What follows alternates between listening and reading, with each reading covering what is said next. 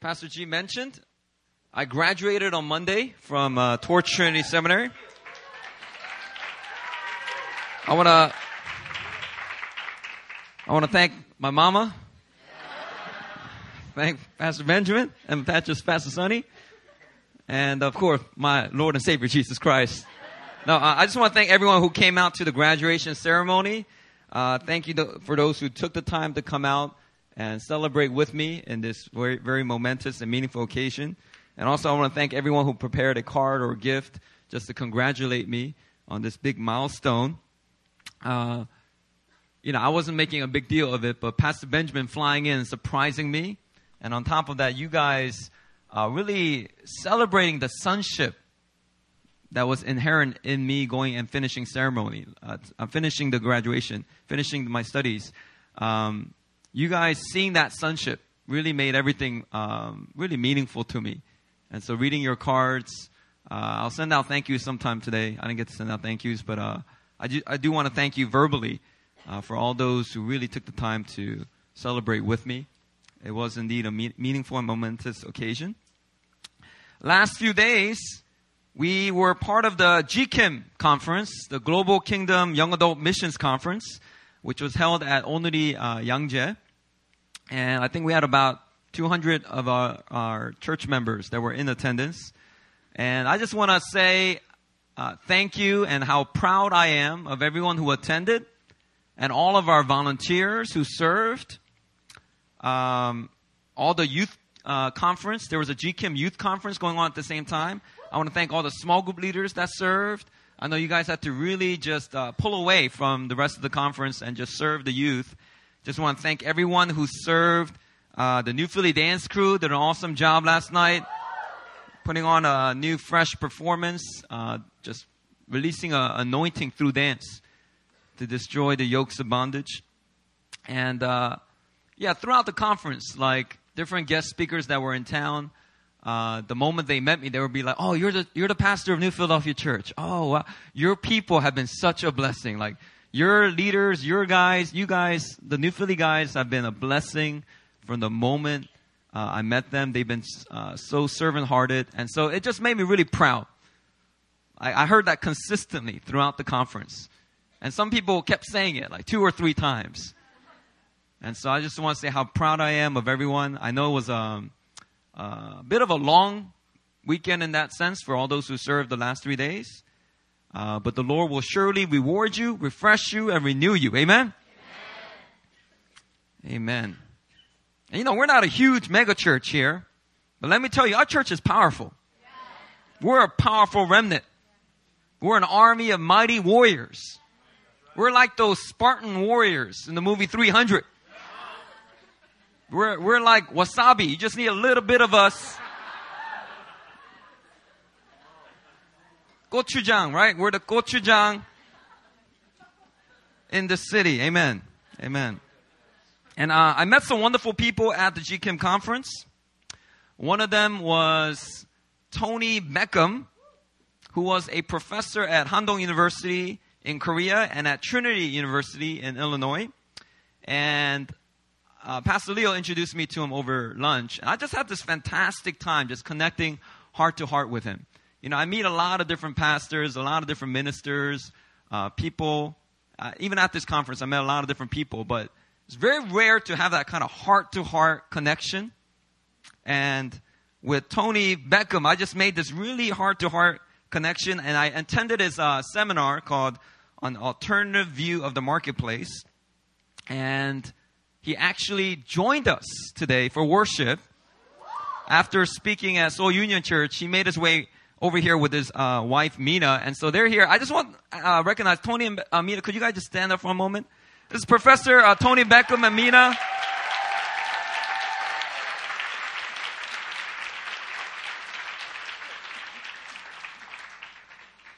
And he heard about New Philly. I kind of shared with him. And he got, slowly, he just got more and more excited the more he heard about our church. And, different people will celebrate, what God's doing here at our church. But, he got really, really fascinated and excited and There was just this real heart-to-heart connection. So he really wanted to go out of his way and join us for worship.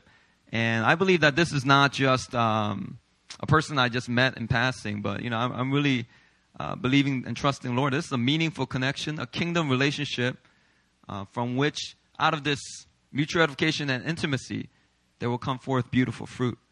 And so I'm just so excited. He's like the one person I met at the conference that I'm just like, I just want to get to know you, Professor Beckham. Yeah. It was a blessing to have him here today. The theme of our church for 2013 was the year of inspiration. Don't worry, I'm not revealing. Next year's theme will come next Sunday, okay? But we're still in the year of inspiration, all right? Hold your horses. And, we really wanted the year of inspiration to be a time in which we encourage each and every one of you to be creative, to think outside the box. Don't just go with the status quo. Don't just conform. Don't just produce. Don't just work harder. Work smarter, think outside the box, And so it was a year in which we really wanted to see and activate that creativity side that we often do not see in Asian Americans, in Asian Canadians, Korean Americans, But we know we have it inside. And we had this year of inspiration. And as 2013 draws to a close, I want to end the year by exhorting every single one of you to make New Year resolutions. That's what my message is about today. Make New Year's resolutions. Why? Because a new year is God's gift to us. He's giving us a new beginning, and this is the best time to focus on your self-development and growth. This is the best time to start up a new habit. If you have some bad habits, the new year is the best time to start replacing those bad habits with some good ones. The Greek philosopher Socrates said, "The unexamined life is not worth living." Meaning that if you are not living a life where you're taking the time to examine what's going on inside of you and what's going on in your life is not going to be very meaningful. Humans are the only creatures on earth that have the ability of self-development. You don't see dogs making New Year resolutions every year. You don't see dolphins trying to improve their character and whatnot. Lions aren't. You get the point, right? We are the only creatures on earth that have the ability towards self-development. This is because only mankind was created in God's image. We are given the power of choice, and God has given us a mandate to take dominion over the earth, but we also got to remember, we got to take dominion over our own body and soul. We got to bring our thought lives captive to the obedience of Christ. We got to make a habit of slowing down, examining our lives, and working towards self-development and growth. So I want y'all to make New Year resolutions.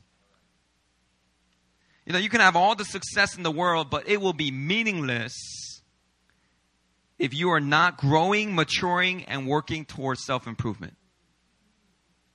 You can make billions of dollars and give it away to charity, but it will not mean anything if you are not focused on your inner life, on being a better friend, a better son, a better husband, a better mother.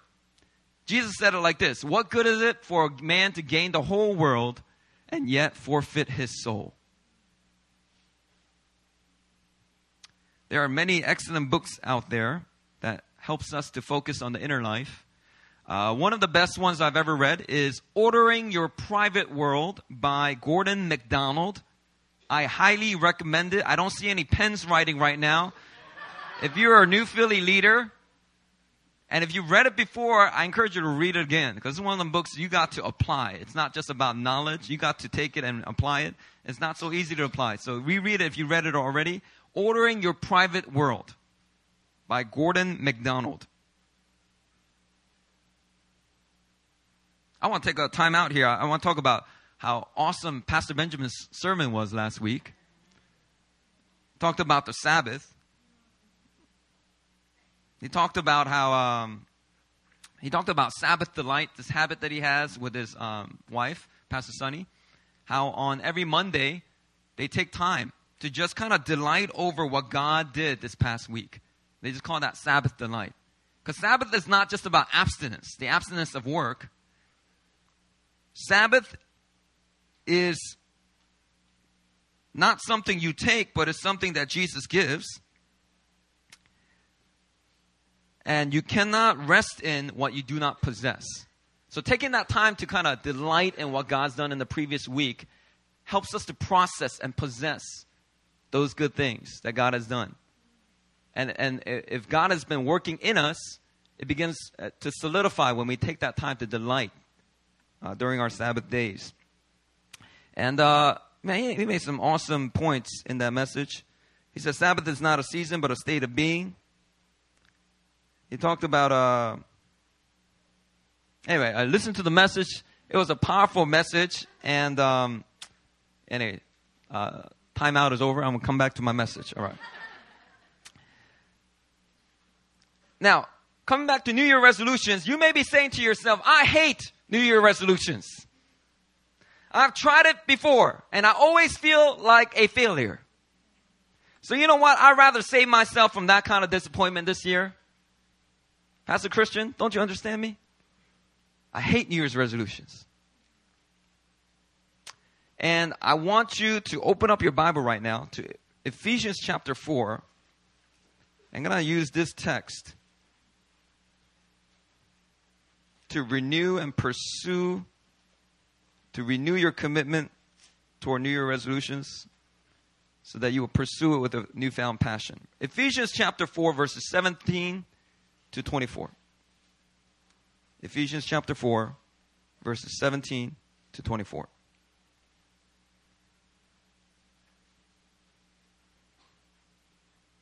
I'm going to read the first 3 verses. Ephesians 4, verse 17. I'm going to read an ESV. Now this I say and testify in the Lord, that you must no longer walk as the Gentiles do, in the futility of their minds. They are darkened in their understanding, alienated from the life of God because of the ignorance that is in them due to their hardness of heart. They have become callous and have given themselves up to sensuality, greedy to practice every kind of impurity. I'm going to stop right there. Are you walking as the Gentiles do? Is your mind filled with futility? Remember, I preached in a previous message at a joint prayer meeting that futility leads to a darkening of understanding, a separation from the life of God, and a hardening of the heart. So if you're allowing yourself to stay callous toward New Year resolutions, you are not walking as the people of God, the redeemed people of God. You are walking as the Gentiles do. The godless Gentiles who have no hope. The wicked shall live in futility, but the scripture says the righteous shall live by faith. Everybody say faith. In order to live a life of faith, we got to guard ourselves from futility. Amen? I'm going to keep reading here. Verse 20. But that is not the way you learn Christ. Assuming that you have heard about him and were taught in him as the truth is in Jesus. Verse 22. To put off your old self, which belongs to your former manner of life, and is corrupt through deceitful desires, and to be renewed in the spirit of your minds, and to put on the new self, created after the likeness of God in true righteousness and holiness. What do we read here? Futility is not the way of Christ. I don't want to work on New Year resolutions. I've always felt like a failure. That's futility. This is a new day. This is a new year. We got to fill ourselves with faith as we make these New Year resolutions. Amen? And instead, the Apostle Paul exhorts us here to do three things. Number one, put off the old self. Number two, be renewed in the spirit of your minds. And number three, to put on the new self. So as you end this year, I want to exhort every single one of you to make New Year resolutions following these three steps. I'm going to reword it. Number one, reflect. Number two, renew. And number three, follow through. Reflect, renew, follow through. Number one, let's talk about reflect. Verse 22 says, put off your old self, which belongs to your former way of life and is corrupt through deceitful desires. The first step in making New Year's resolutions is to reflect. Reflect on the past year and thank God for ways in which He has moved. Celebrate the victories and the growth that you've gained. And then identify areas that you know you need to put off. Don't look at your old self and think, man, why am I like this? I'm never going to kick out of this. When will I ever change? You know, your old self is no longer part of who you are. Your old self has nothing to do with your identity, so stop identifying with it. Why am I like this? No, that's not you. What you should be saying is, this is not who I am. Christian Lee, this is not you. This is not your identity. Stop behaving this way. Your behavior has got to match your beliefs. This is not you. I'm a new creation. I'm not wearing this jacket anymore. I'm putting the coat of road rage away.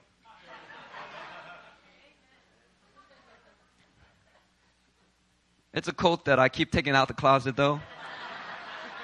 I can't lie. But our attitude, when we look at these areas of the flesh, these areas where we fall or fail, we got to treat it like a foreign thing. We cannot identify with it. Understand that it belongs to your former way of life and that it is corrupt through deceitful desires. It is not based in truth. So we got to learn how to put that away. And when you reflect on the past year and identify when you reflect on the past year, we also want you to identify a few areas where you'd like to grow. Think of resources that can help you to grow. Ask your friends for books. If you're in the business sector, read books about leadership. Read books about business. Read the Wall Street Journal. You know, I'm a pastor. I read Christianity Today. I read Charisma Magazine. You know, I read things that are in the area of my stewardship. If you're in teaching and education, read up on what's going on in education. Don't be stuck on stuff that people came up with in the 70s. You know, the world is moving quickly. Think of resources that can help you to grow. Think of creative ways in which you can gain victory over certain bad habits. And don't just look for answers. Learn how to ask the right questions. Don't just work harder, work smarter. You got to learn how to think outside the box. Do not go about the daily grind for the new year without keeping in mind the big picture. So take time to reflect. Step back. Take your Sabbath. Receive the Sabbath that Christ is trying to give you. And examine and reflect on your life. Dallas Willard, he's quoted as saying, ruthlessly eliminate hurry from your life. As one of my professors this past semester, he kept saying that quote over and over and over again. And I knew that every time he said it, he was speaking to me. If somebody lives a hurried life, that will be moi. That would be myself. I'm not French. I don't know why I'm using moi.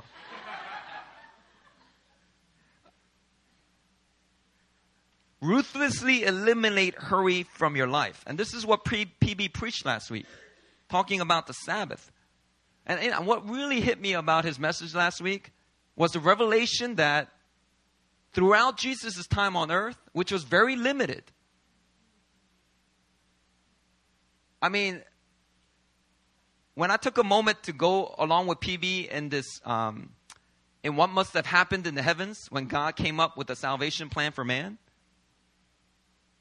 like, isn't it completely against reason, the plan that the triune God came up with? You know, we got to save the world.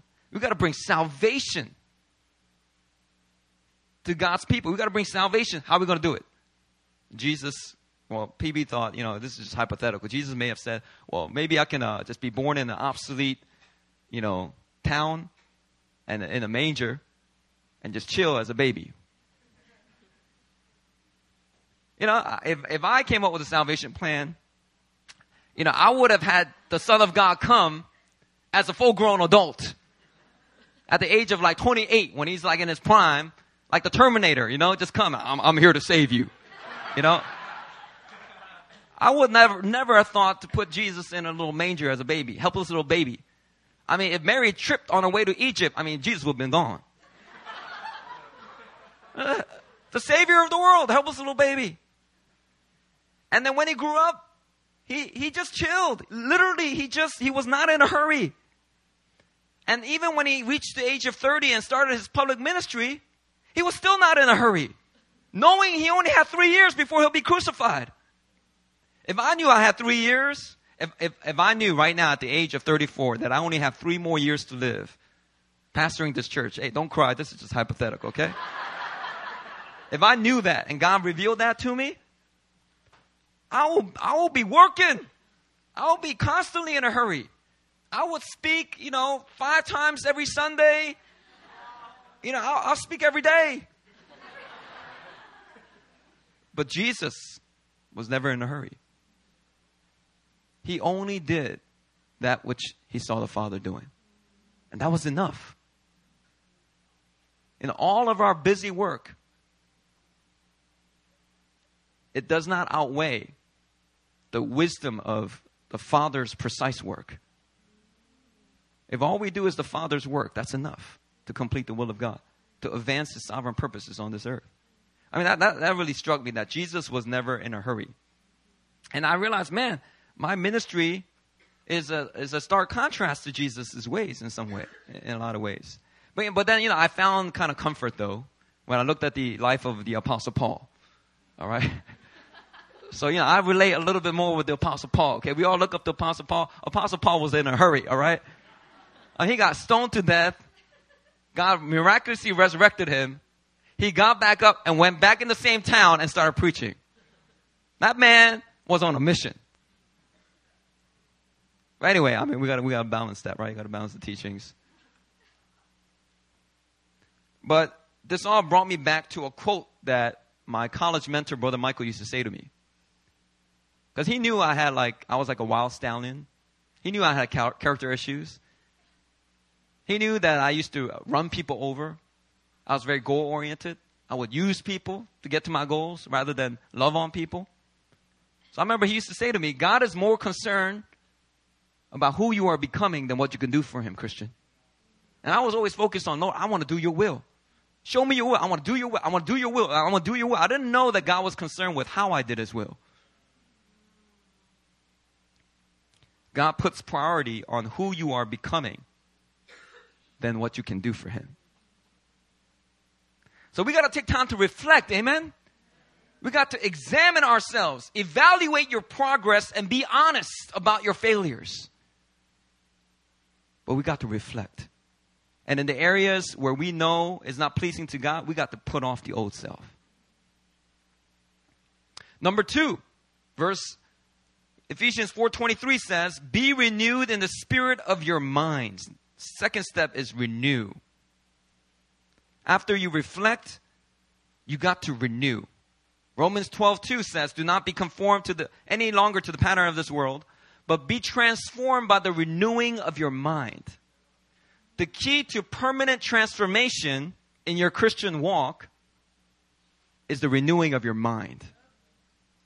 Not just the changing of behavior. There's got to be a renewing of your thinking patterns. Mikey Yoon, is that you? All right. How you doing? One of my Columbia students when I was with Campus Crusade. Haven't seen him in a long time. All right, sorry. I'm from the ghetto, all right? Whenever I get a chance to do a shout out, I do it, all right? I'm like, ghetto people get on the radio, they want to do like 10 different shout outs, Anyway, all right, I'm sorry. Renew. So if you want to be transformed, there's got to be a continual renewing of your mind. And a big aspect of renewing your mind is seizing new beginnings and renewing your commitment toward growth and development. So after you reflect, you got to renew. Renew your commitment to put away your old self or to improve a strength or gift you possessed. But you got to make these New Year resolutions. This is your step to renew your mind. And when you renew your commitment to New Year resolutions, you got to have hope. A big key is hope. If you don't have hope, if you're stuck in futility, all your efforts will be in vain. But if you have hope, that hope in itself has the power to bring forth permanent change. I'll give you an example. I'm reading this book called The Power of Habit. Really amazing book. And in it, he's a secular author.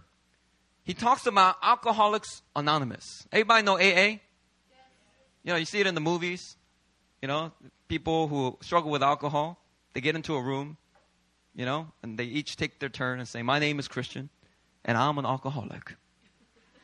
Yeah, get it out there. Yeah, I'm an alcoholic.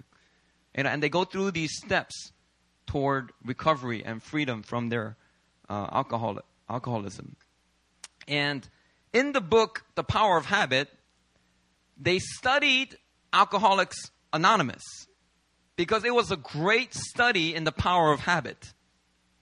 And the way that they get people to stop drinking alcohol is they try to get those people to replace their alcoholic habit with a good habit.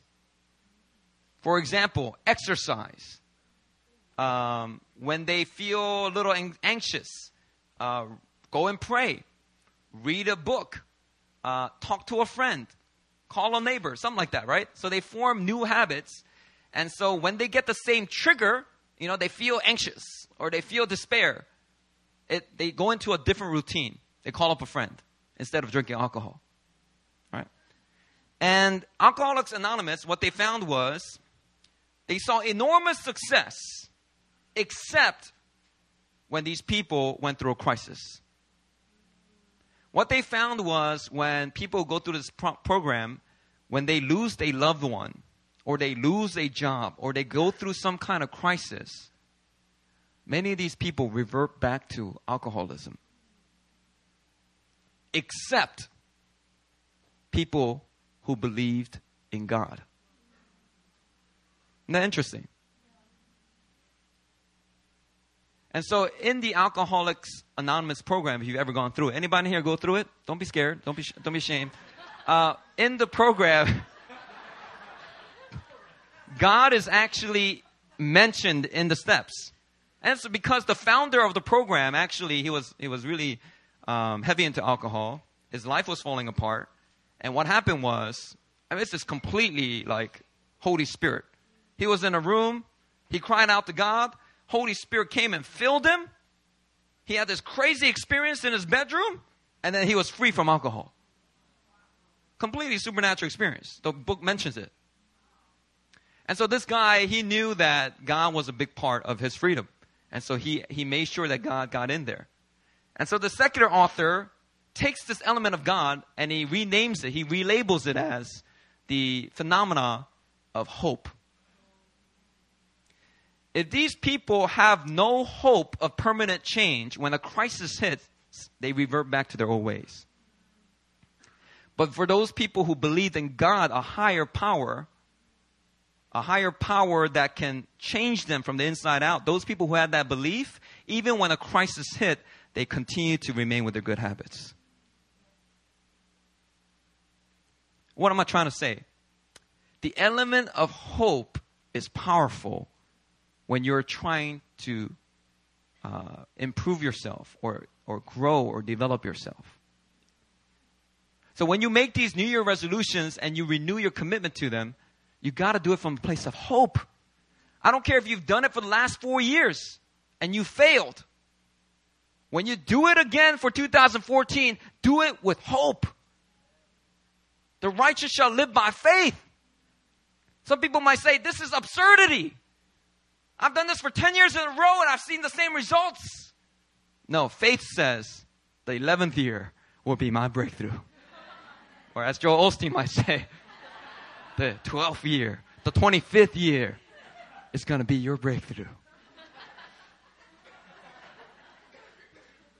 Isaiah 40 verse 31 says, those who hope in the Lord will renew their strength. Hope is a powerful element of you being successful at these New Year resolutions. So the second step is renew. The third step, the most important step, well, one of the most important steps is to follow through. Ephesians 4:24, put on the new self, created after the likeness of God in true righteousness and holiness. Once you reflected and renewed your mind's commitment to grow, then now it's time to put on the new self. It's time to execute, to go and to follow through. You know, follow through is a very important concept in sports. Any of you in here, you play golf? Yeah, I don't play golf. I care less. But one thing I know about golf is, when my good friend who plays golf, when he taught me, he said, it's all about the follow through. If you don't follow through, you think it has nothing, you hit the ball already. You think it has nothing to do with anything. But if you don't follow through, you're going to slice that shot. It's not going to go in the direction that you want it to go. Same thing with tennis. It's all about follow through. Am I right? I'm not a tennis player though. But I overheard that when you do your top spin, you got to follow through. You ever see Serena Williams? Venus Williams, when the Williams sisters play, they follow through. Or in baseball, you got to follow through.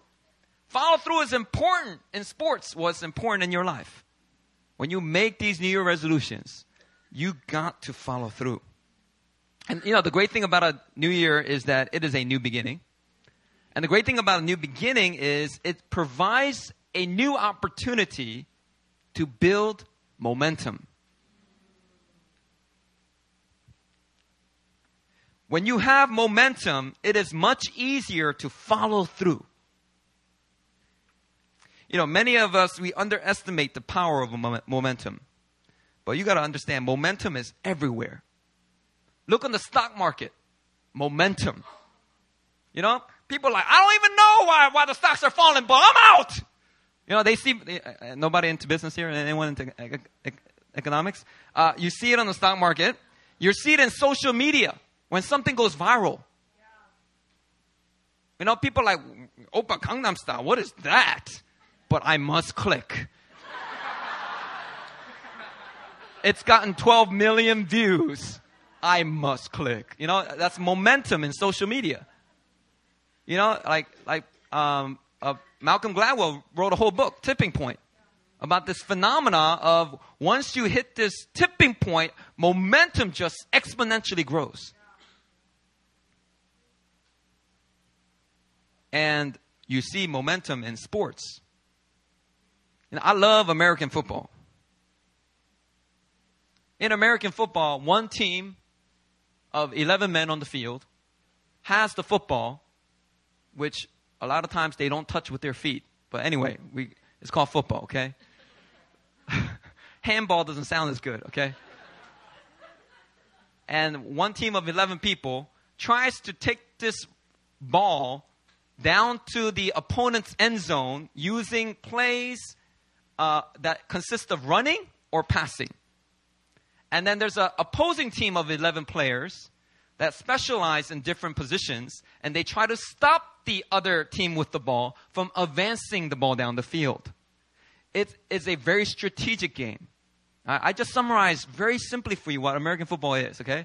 Even if you don't know American football, I just summarized it for you, okay? I love American football, and I have mentioned previously that I believe this is the one sport that has the most and the most meaningful kingdom analogies.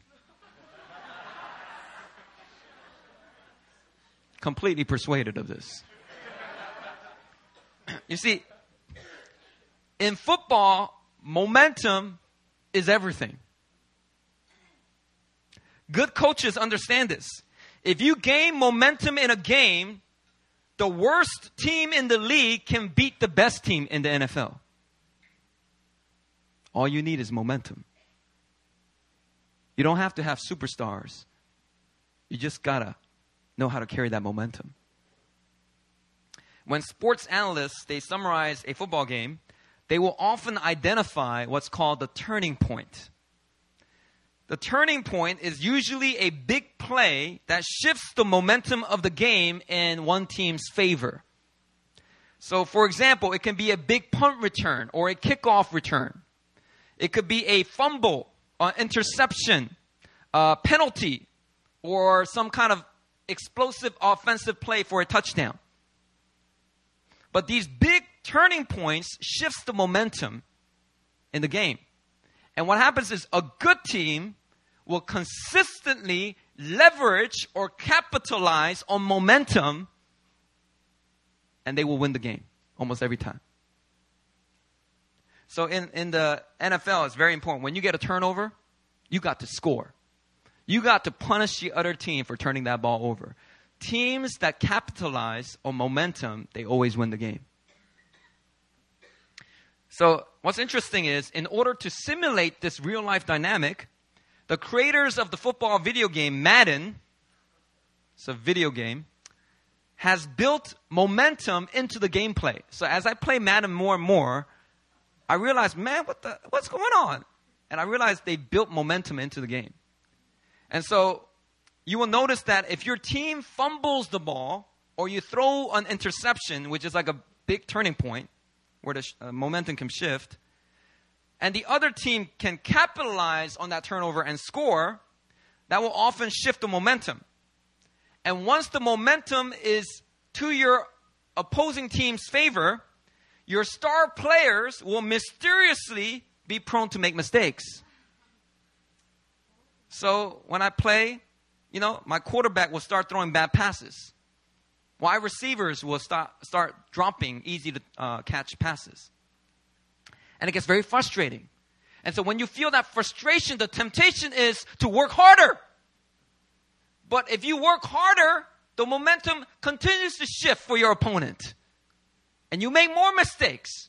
And then the lead gets bigger. And then you just start to do all kinds of crazy things. And you start trying to sneak over at your opponent's controller to see what he's doing. Anyway, now, if you're a wise Madden player, when you see the shift in momentum, what you got to do is you got to slow things down. You got to make wise decisions. Run the ball. Even if you end up punting it, just run the ball, slow down the momentum. And what you will notice is in the gameplay, the momentum will die down. It's just simply a mirroring of what happens in real life football. This is why oftentimes home teams will have the advantage. Because when the momentum shifts, the crowd goes crazy. And oftentimes when the crowd goes crazy, it's hard for the offensive team, the opponent team, the visiting team, to hear themselves. And in football, you got to call out the plays audibly. And if you want to make adjustments, you got to call it out. You know what they say? Blue, blue, hut, hut, mic 1, mic 3. hike. When they say those things, the quarterback is calling out the plays or he's making adjustments at the line based on what he sees on defense. But when the crowd is going, everyone here, start making crowd noise like you're at an NFL game right now. Come on. Blue! Blue one! Blue one! Mike two! Mike two! Mike two! Mike! I just threw an interception.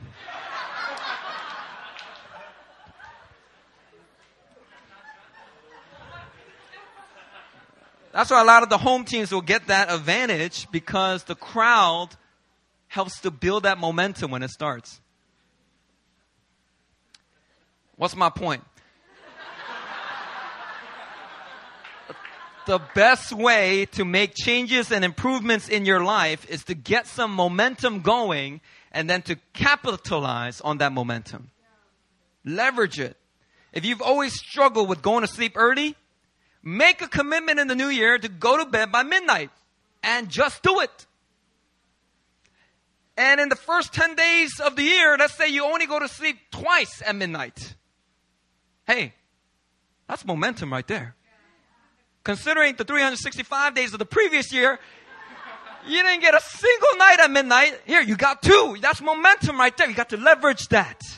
Celebrate that.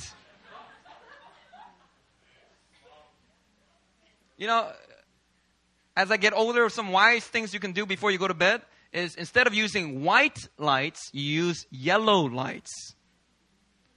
Did you know that? So in some apartments, you have the option to use a white light or a yellow light. You want to use the yellow light because the white light simulates the sun too much. And it actually makes your brain release certain chemicals that keeps you awake. But when you look at yellow light toward the end of your day, your body's rhythm starts to slow down and says, oh, it's time for bed. And you know? If you want to use the power of habit, some of the tips from the power of habit, you got to set like the time when you brush your teeth. Set it early. Brush your teeth, wash your face, get it out the way early. Because, when you're like ready to go, oh, I'm so tired. I'm so dirty too. I got to wash my face. Oh, I'm all up now. I'm all awake. If you wash your face right before you go to bed, you probably going to need another 45 minutes before you fall asleep. So set your habits. Brush your teeth early. Now when I come home, right when I come home at like 9:30 or 10, I just wash my face. And I put on my, put on my moisturizer, my eye cream. Hey, brothers, don't be ashamed, all right? Eye cream is good for you. Don't let all the women just have wrinkle-free eyes, all right? Us men, we need, when we have glorified bodies, I think we're going to have wrinkle-free eyes. Might as well try to look like our glorified bodies as long as possible before Jesus returns. I don't know. But, anyway, I don't want to be talking about that. If you've always struggled with exercise, use the new year to make a commitment to hit the gym. Go to the gym. Even if you go to the gym and just look at your smartphone the whole time, celebrate that.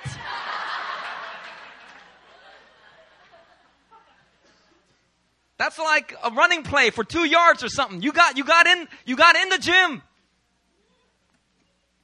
Actually, that's kind of sad if you do that. But yeah, let's say in the first week of the new year, you hit the gym twice. In that moment, don't think about the entire year. Oh man, I'm never going to be able to do this. Just celebrate the momentum you got. Write it down in your journal. I went to the gym twice. And ride that momentum. We got to stop underestimating the power of momentum.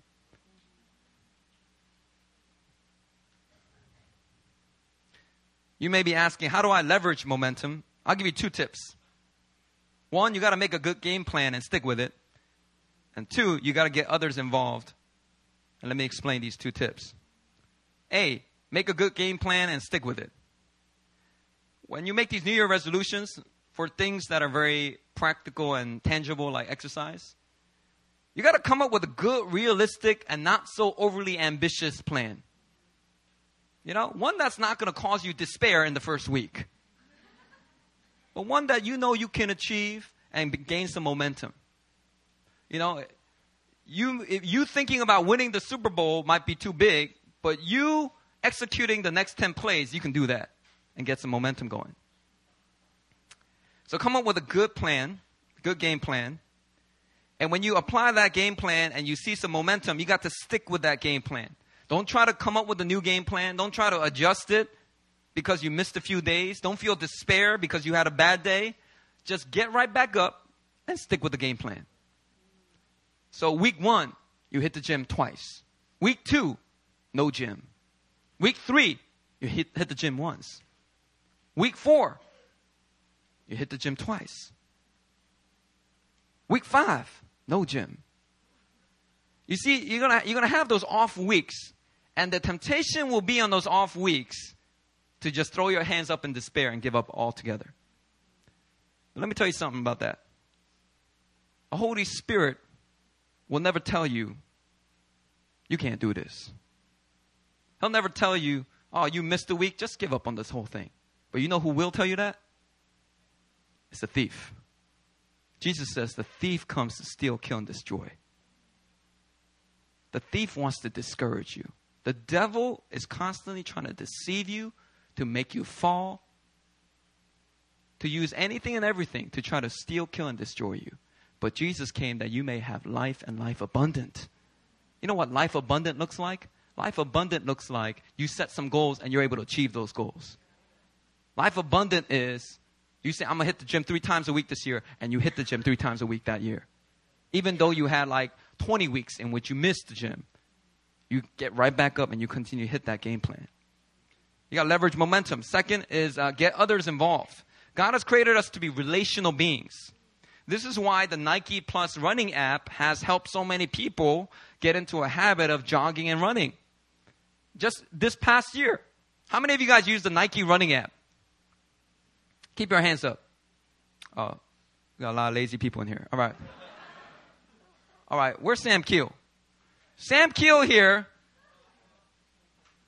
he likes to boast.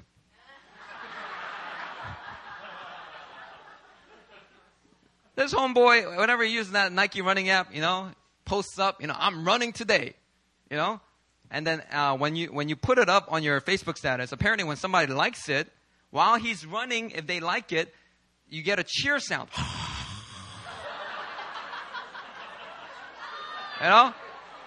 That makes Sam Keel here, that makes Sam encouraged. He feels the momentum. Yeah. People are cheering me on. And it's like that social aspect helps them to leverage the momentum. At the end of this year, I'm saying he's boasting because at the end of the year, he posted like, how many miles did you run this year? Man, you 1,000 miles. What is that? Like the circumference of the earth? 1,000 miles.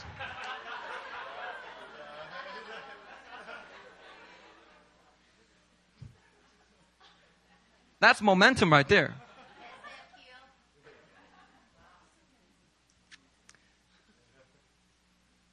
That's why a lot of these exercise fitness apps are getting very popular. Because people realize that when they do it in a social setting, on social media, they realize that that relational aspect, that social aspect, helps them to leverage the momentum of keeping their exercise routines going. Or get with your accountability partner. You guys have accountability partners if you're on leadership with our church. Go to them and don't just talk about, ways in which you've fallen. Talk about the goals that you want to set for the year. Tell your accountability partner, I want to read 2 books a month. 1 book a month. I just want to read 1 book a month. And the newspaper once a week. And then get your accountability partner to follow through, help you to follow through on that. Make a game plan, stick with it, get others involved. These are wonderful ways to leverage momentum so that you can renew your commitment towards self-development and growth and follow through on those commitments. And let me say something about purity real quick. All the men in the house. The return of Jesus is like the touchdown. Right? Let's say the crucifixion is like the kickoff. Jesus kicks it off, right? I've died on the cross for you. You. The ball's coming down. This gift of eternal life. I catch it. I receive it, Lord. All right, you got it. Now you got to go to the other end zone. Now, Jesus is the coach. He's helping you. Holy Spirit's, the best thing, I guess, would be Gatorade. I don't know. Like, Holy Spirit's a person, though. He's not a power. He's a person. But let's just say he's like the Gatorade. He's helping you. Jesus is calling into place. He's telling you this is how you're going to advance. This is how you're going to continue to grow in purity, in character, in godliness. This is how you're going to be equipped to serve others, to minister and disciple others in the church. And you get into plays in, right? So you say hike. And you get in play one. You get a first down, 5 yards, 2 yards. But you're progressing down that field.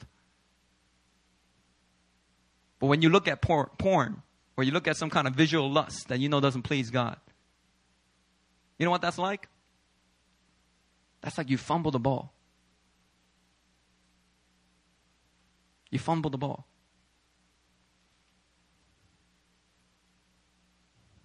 And when you fumble the ball, here's the thing, men of God.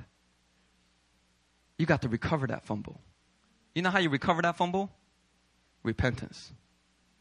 Repentance is similar to recovering that fumble. Because you know why? If you fumble the ball and you lose a few yards, but you recover it, you're still going in the same direction.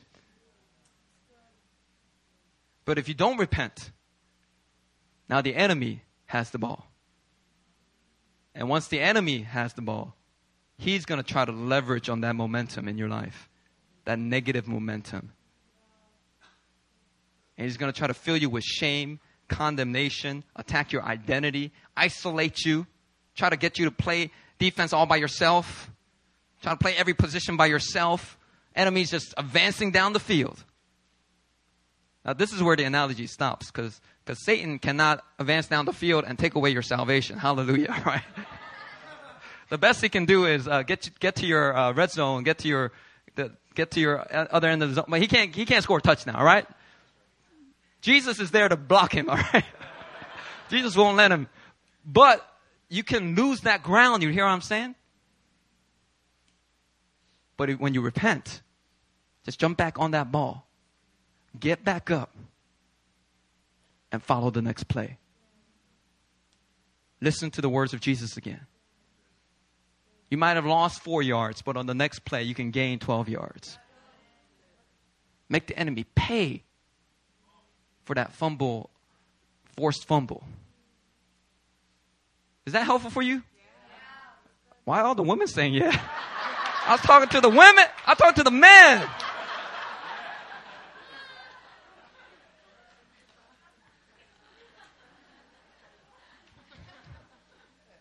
So look, even when Satan tries to make you feel like a complete failure, make you feel like a pervert, make you feel dirty, all right?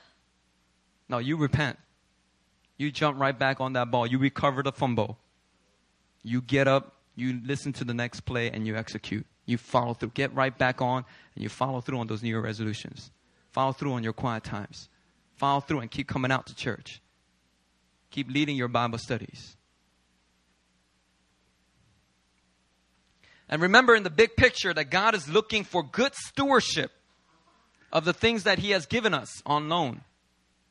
Our time. Our treasure, like our finances, our talents. And as Professor Tony told me the other day, your thinking, even your thought life, is composed of good stewardship. Time, talents, treasure, thinking. God is looking for a good stewardship of these things that He's given to us on loan. So we're not just looking to be better persons. We're also looking to be faithful stewards. So, like sometimes in evangelicals, they will focus so much on character that it becomes unbalanced. It's not either or, it's both. Yes, God wants you to grow in character and godliness and maturity. But that character and godliness and maturity produces good stewardship. A life well lived. A life that's fruitful. servants that take the talent of the master and multiply it.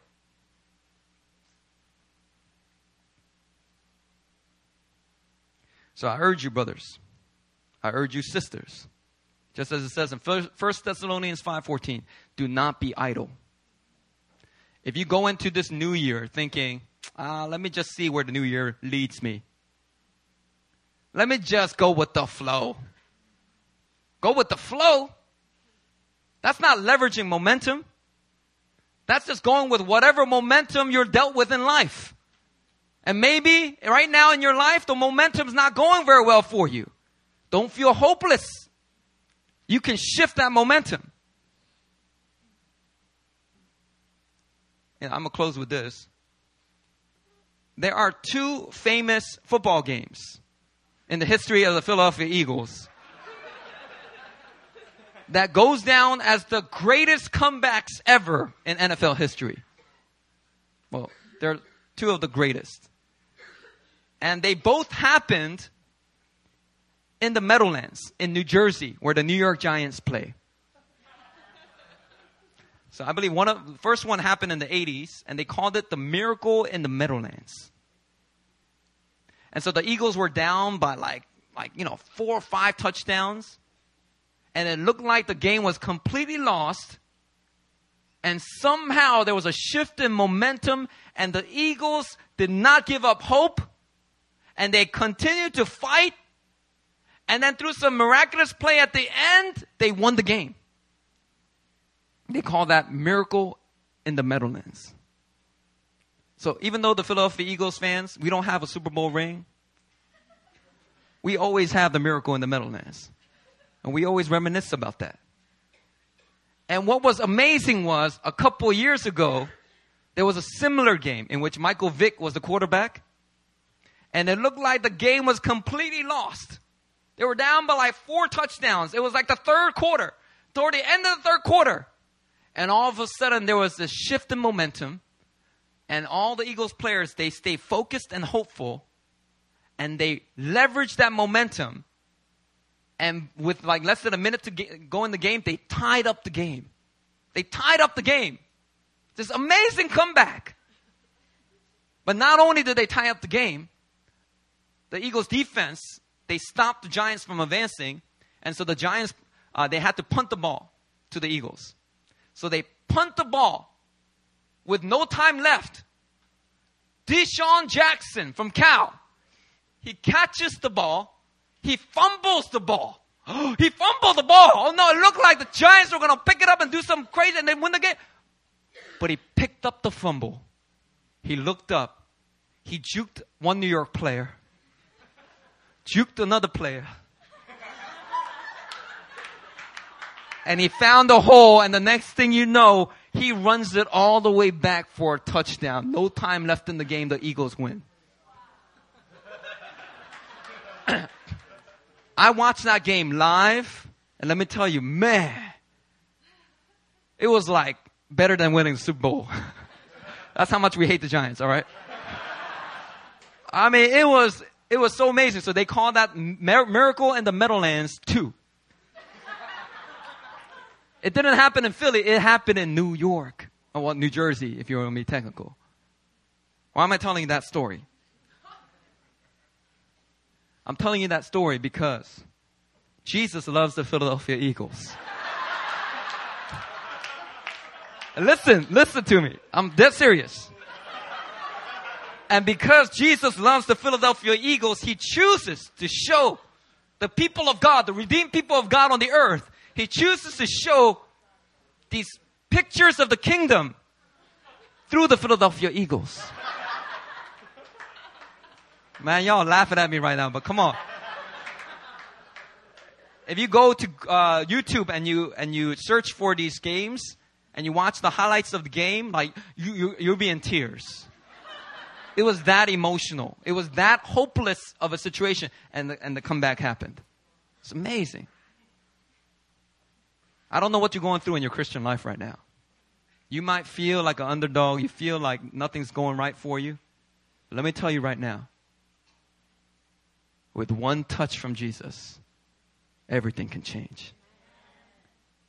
with one shift of momentum from heaven, the whole course of your life could go in a new direction. You're a champion inside because the Bible says Christ is in you, the hope of glory. The King who's going to come in all that glory, he lives inside of you. And so although Jesus was unhurried during his public ministry on earth, one of the reasons he was so unhurried, I believe, is because he said this: the things you've seen me do, you also will do. Greater things than these you will do, because I'm going to the Father. You know why Jesus was so unhurried? Because he knew that once he died and resurrected, it's time for multiplication. When Jesus died on that cross, it looked like the momentum had completely shifted toward the devil's favor. What the devil did not know was it was completely opposite. Because 3 days later, the momentum shifted completely in a new direction. The whole course of human history went in a completely different direction because of the incarnation, crucifixion, and resurrection of Christ. And then to repeat and to add to this momentum, he poured out his Spirit on 120 disciples gathered in the upper room on the day of Pentecost. And then in Acts 4, he poured out his Spirit again. And today, he continues to pour out his Spirit. Because one thing Jesus loves, he loves a good comeback story. He loves the miracle in the Meadowlands. He loves the Eagles. Just think about that, man. The Giants. How prideful, you know? You know, you call your team the Giants. We are the Giants. Come on now. We know that the eagle is a much more biblical symbol than the Giants. Giant, you know, last time I saw a giant, he went down by a little teenager who threw a rock on his forehead.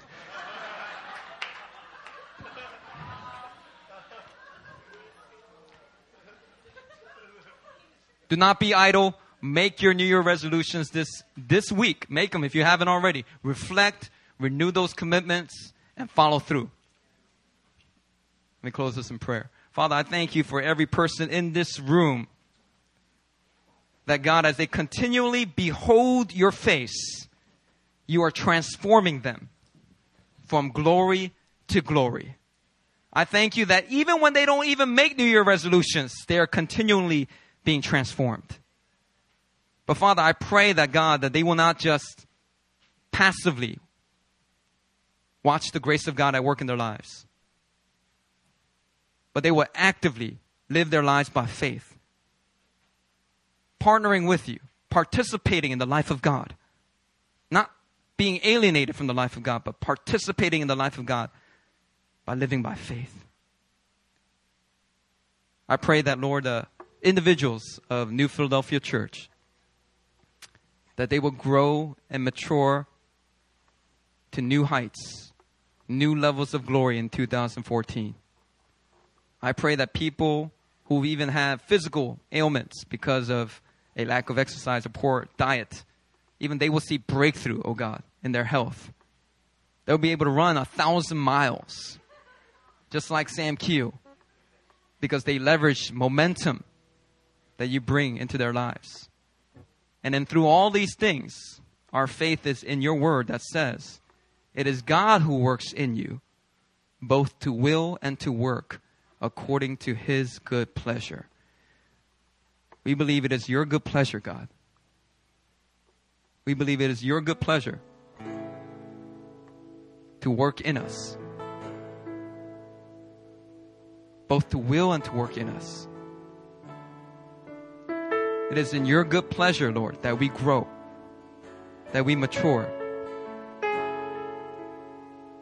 As it says in Hebrews 13, verse 20, may the God of peace equip you with everything good that you may do his will, working in us that which is according to his good pleasure. God, as we make our efforts, we know that God, you're meeting us and you're working in us. And so, Father, even where in the past we might have seen some failure, we are filled with hope today. Because we know that your grace will be at work in us. So that we can grow, that we can be victorious, that we can overcome. That we may be able to bear and put on the new self, created in true righteousness and holiness. We pray this in Jesus' name. Amen.